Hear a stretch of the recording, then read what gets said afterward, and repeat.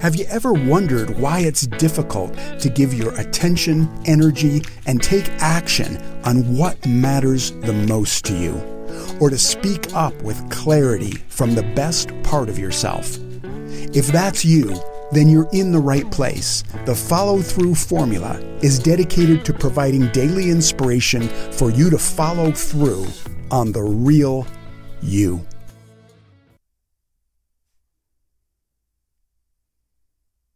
Welcome, I'm Rick Lewis. This is episode 9 of the Follow-Through Formula podcast, and feeling pretty good today. The last 8 days of one episode a day, and my commitment to do a daily podcast has been sort of up and down, and I'm sure I'll hit some other points that might be a little more difficult, but today I'm feeling good. What I want to talk about today is one of 6 hidden obstacles that consistently block people from making life leaps, or from making large positive change, or pursuing goals that matter to them. These 6 hidden obstacles are detailed in my follow-through formula roadmap guide.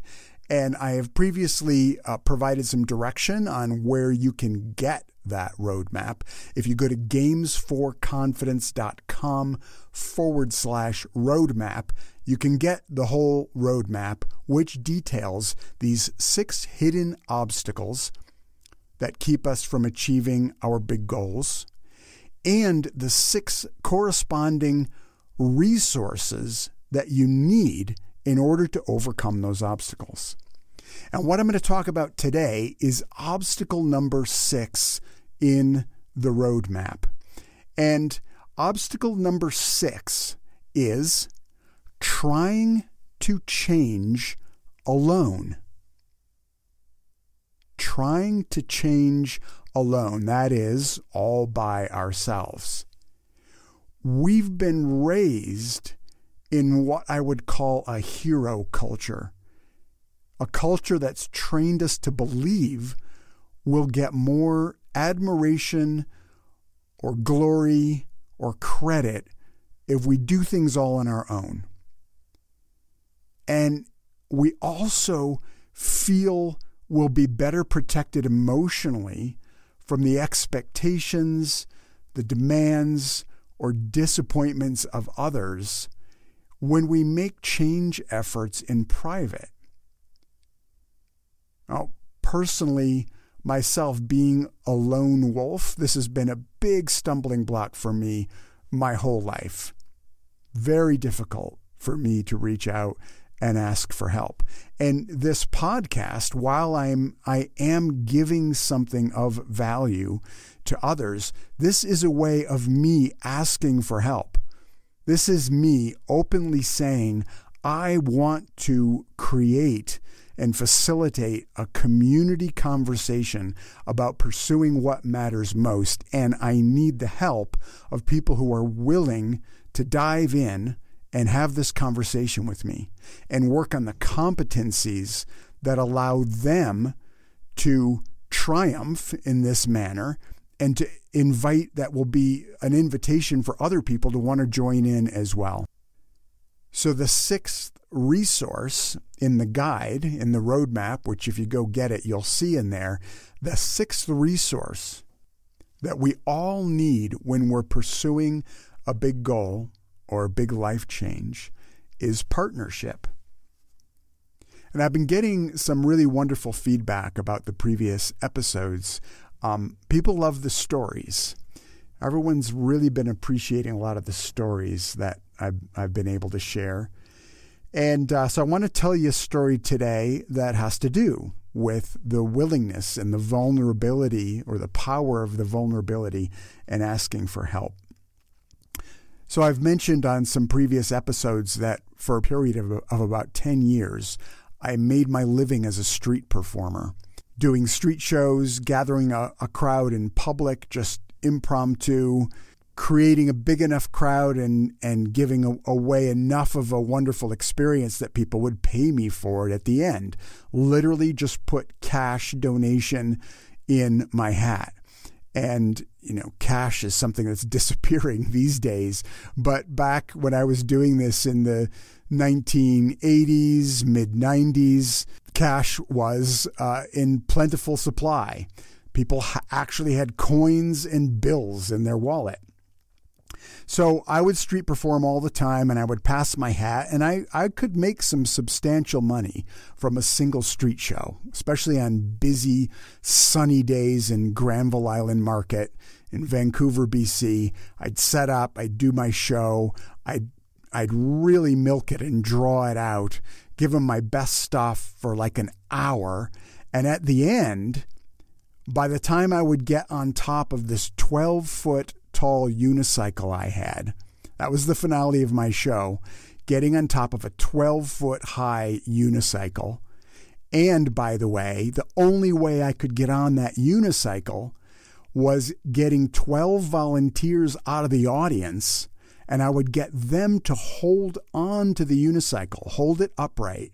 Imagine a seat on top of a pole, 12 feet up in the air, and 4 people holding that pole, then a big rope over the top of the seat, and 4 people holding that rope off to the side on each side of the unicycle, and then me doing a tight rope walk up the rope to the seat 12 feet in the air and riding it. That was the finale of my show. And I worked on and developed and refined this street show over many years, and it just got better and better. And I found out what thrilled people, what they loved, what was great entertainment for them combined with comedy. And so I got to the point where I was making like really good money, like substantially good money. And if you imagine how much could be made in a street show, I won't say exactly, but it's more probably than you're even imagining. So I got really good at this, and one day I was at Granville Island. It was one of these perfect summer days, and I was looking forward to a couple of shows I had been scheduled for in one of the most lucrative spots. And there are several spots in Granville Island, but there's just one main spot where you can gather the biggest crowds and make the best money. Following my first show, a woman who was in the audience came up to me as I was holding my hat. I had just done my hat pitch and asked for money. And then, it is such a feeling to have a crowd of hundreds of people converge on you with cash and put it right in your hat. And this was a regular experience for me at that time. It was just so glorious and so wonderful. But this woman came up, she gave me a donation, and then she jokingly asked me if I wanted to donate all the money I had just made to help her replace a hot water heater in her house that had unexpectedly burst and flooded her basement while she had been on vacation. So, we talked and joked for a few minutes about that. Of course, I didn't give her all the money in my hat. But as she walked away, an idea took root in my mind, and I decided to experiment with this idea during my second performance.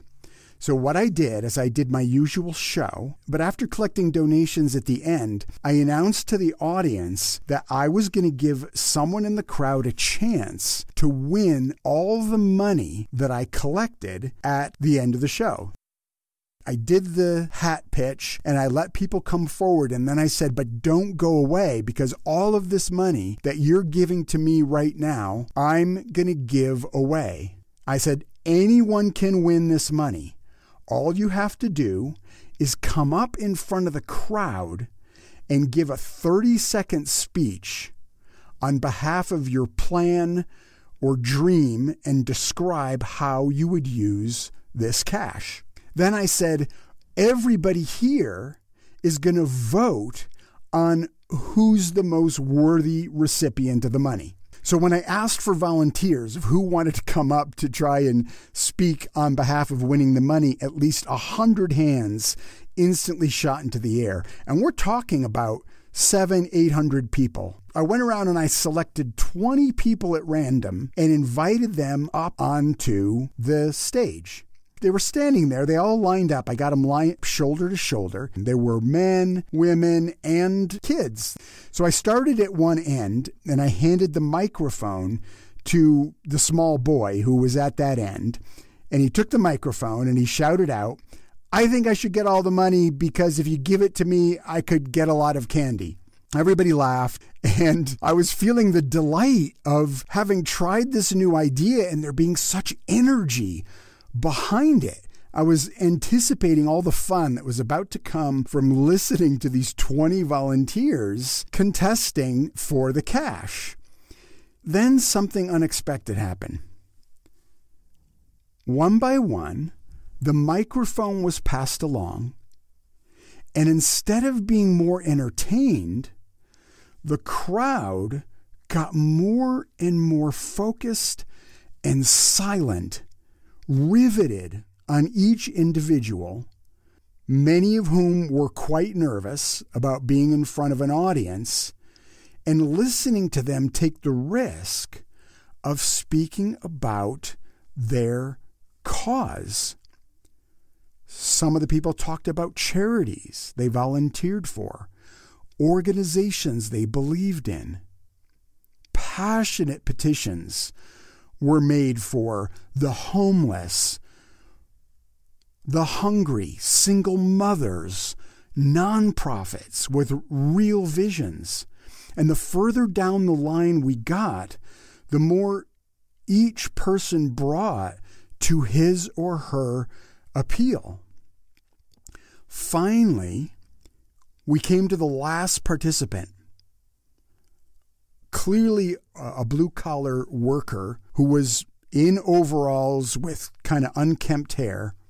And what it made me think of is this statistic that's often repeated, which is that when they do polls about what people fear most, fear of speaking in public ranks higher than the fear of death. The look on this man's face was a demonstration of that statistic. My guess was he had never spoken in public before in his entire life. Yet something motivated him to take a place on stage and attempt to convince this very big gathering of complete strangers why he should get all the money that was waiting in my hat. I handed him the microphone from the previous person to him, and he quietly began telling us about his grown son, who months earlier had suffered a really bad injury. His son had been out of work for months, really scraping to get by. He explained that his son was just several $100s short of the money he needed for an operation that would get him back to work. This distraught and troubled father spoke not just for his son, but he was talking about his daughter-in-law and his grandchildren, this family of his sons, and how they were struggling based on his son's injury. Now, the cause that he was speaking on behalf of, it wasn't any greater than that of the other people on stage. But this man's whole body was trembling. You could literally see his knees shaking. His voice was quavering. He was so nervous about making this public appeal. It was completely clear that no one else who spoke that day risked themselves with more vulnerability than he did. So I went back to the audience and we went down the line one by one, and I had people clap and cheer for the person that they thought should get the money. And I could tell, even as I went down the line, everyone was holding on to the very end, and the audience was unanimous, like completely went through the roof with cheering and applause when I got to this last man and said, how many people think this man should get the money? I mean, people were just like, go, give him the money. They were just, it actually chokes me up just when I think about this guy and just the courage that he had. God, I can't even believe this is so affecting me emotionally because I haven't told the story in a while, but this happened 20 years ago. And I can still see him. That level of bravery on behalf of someone else, asking for help, his love and his innocence. He was so simple. He had such simplicity. And it just translated.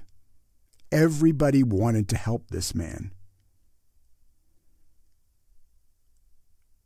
A man who underneath was this proud, hard-working father who overcame his own deeply ingrained habit of remaining independent by honestly and directly asking for help. I'm so glad I thought of this story because it's really opening something up in me. What I'm doing here is asking for help.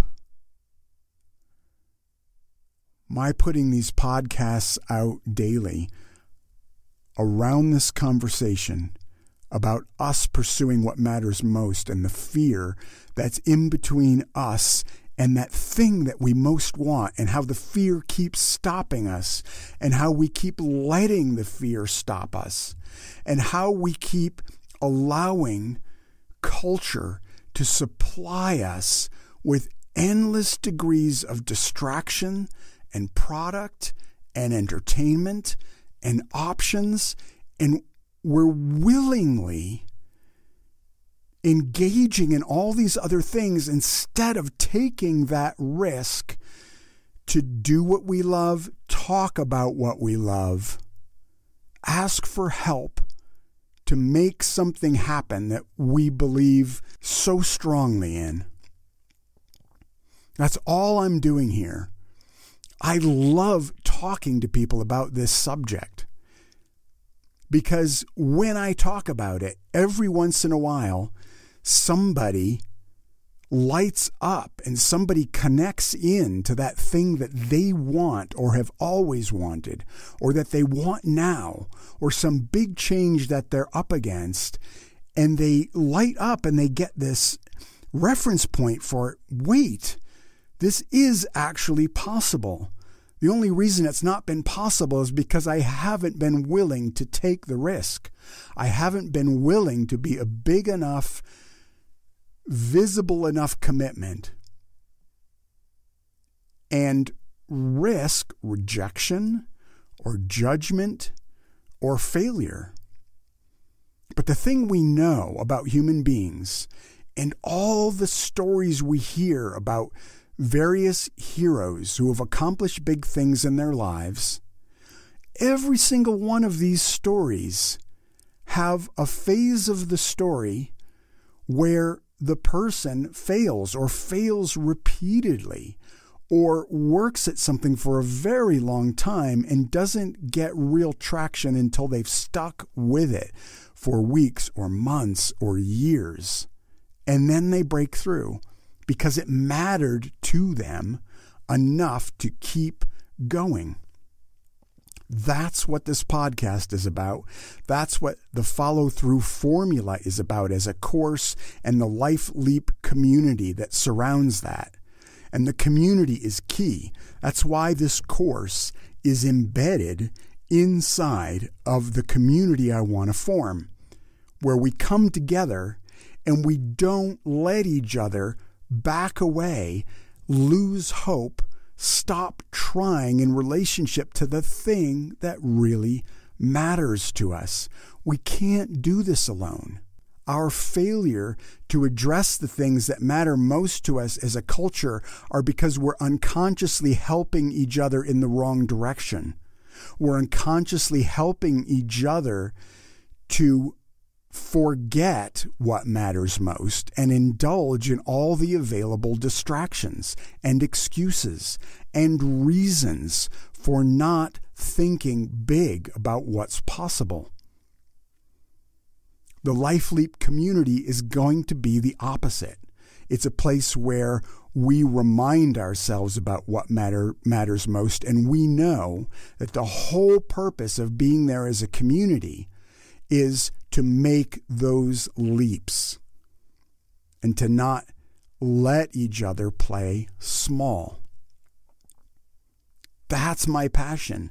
That's my vision for this project. It's why I'm doing this podcast every single day. And despite everything that keeps coming up for me about, well, is this really going to work? And do people really care? And how many downloads were there yesterday? And when there are fewer downloads of the podcast, thinking, oh, maybe I should stop doing this. I mean, I'm telling you, all these thoughts go through my mind, but because I know the nature of where they're coming from, I'm just letting them be there, but sticking with this commitment. And I want the same for you. Whatever it is that you're looking to pursue, I want to support you in that. And I can support you to a certain extent through just what I'm speaking here each day. But if you're willing to come forward and say, hey, here's what I'm working on. I want your direct help, or I want to take the course. I want to be part of the community. You take a step that is going to be hugely beneficial, not just to you, but to this project that I'm describing, because I can't do it with just me. The vision here is to reverse the cultural context of playing small as a group, create a pod of people who are internalizing a different conversation and a different way of being in the world. And if we have a whole bunch of people who are doing that all at once, then each of those people, when they go out and live their lives, they're going to come in contact with other people who are going to feel the difference in how they're being, and they're going to want some of that. And that's going to rub off on them. That's what I want. I want to create a collective that has an impact on the world around us and reverses this cultural conversation. Well, there you go. I think that's good enough for today. So, again, this specific podcast episode is about the willingness to be in partnership and to ask for help and be supported for your big life leap, and to break the hidden rule of being independent and trying to change alone, to trust other human beings, to rope up and go there together. If you want to get the roadmap, you just go to gamesforconfidence.com/roadmap, and you can download the whole thing. You'll see all 6 of these hidden obstacles and all 6 of the resources that you need. And the follow-through formula course and Life Leap community are set up so you can get those resources. You don't have to join to get value from this roadmap. The roadmap will help you. So please go get it. And then if you want to join in with the course and community, that would be wonderful. I'm just waiting for you, and I rejoice every time somebody takes that risk and says, yep, I want to play this game.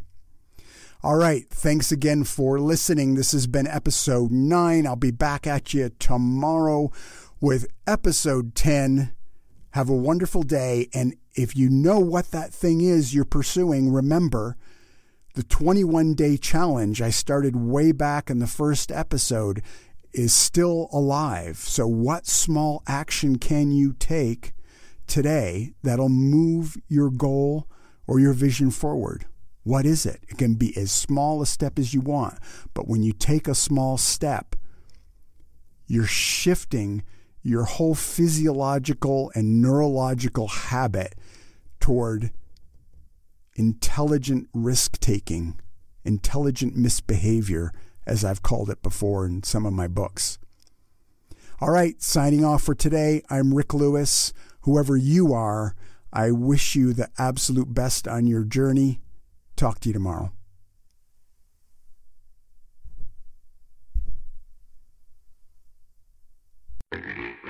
Hey, thanks for being here and being a die-hard listener down to the last decibel. My vision for these conversations is that you get informed and inspired to take consistent action on the real you. If these podcasts help you to do that, I'm thrilled. And if you'd like to take that work to the next level, I invite you to join me inside the Life Leap community, where I'm creating a culture and a support network for those who want to pursue what matters most in their lives. To learn more, just go to gamesforconfidence.com and click on the Life Leap menu item. I'd love to see you on the inside, and otherwise, I'm sure we'll meet again in another episode.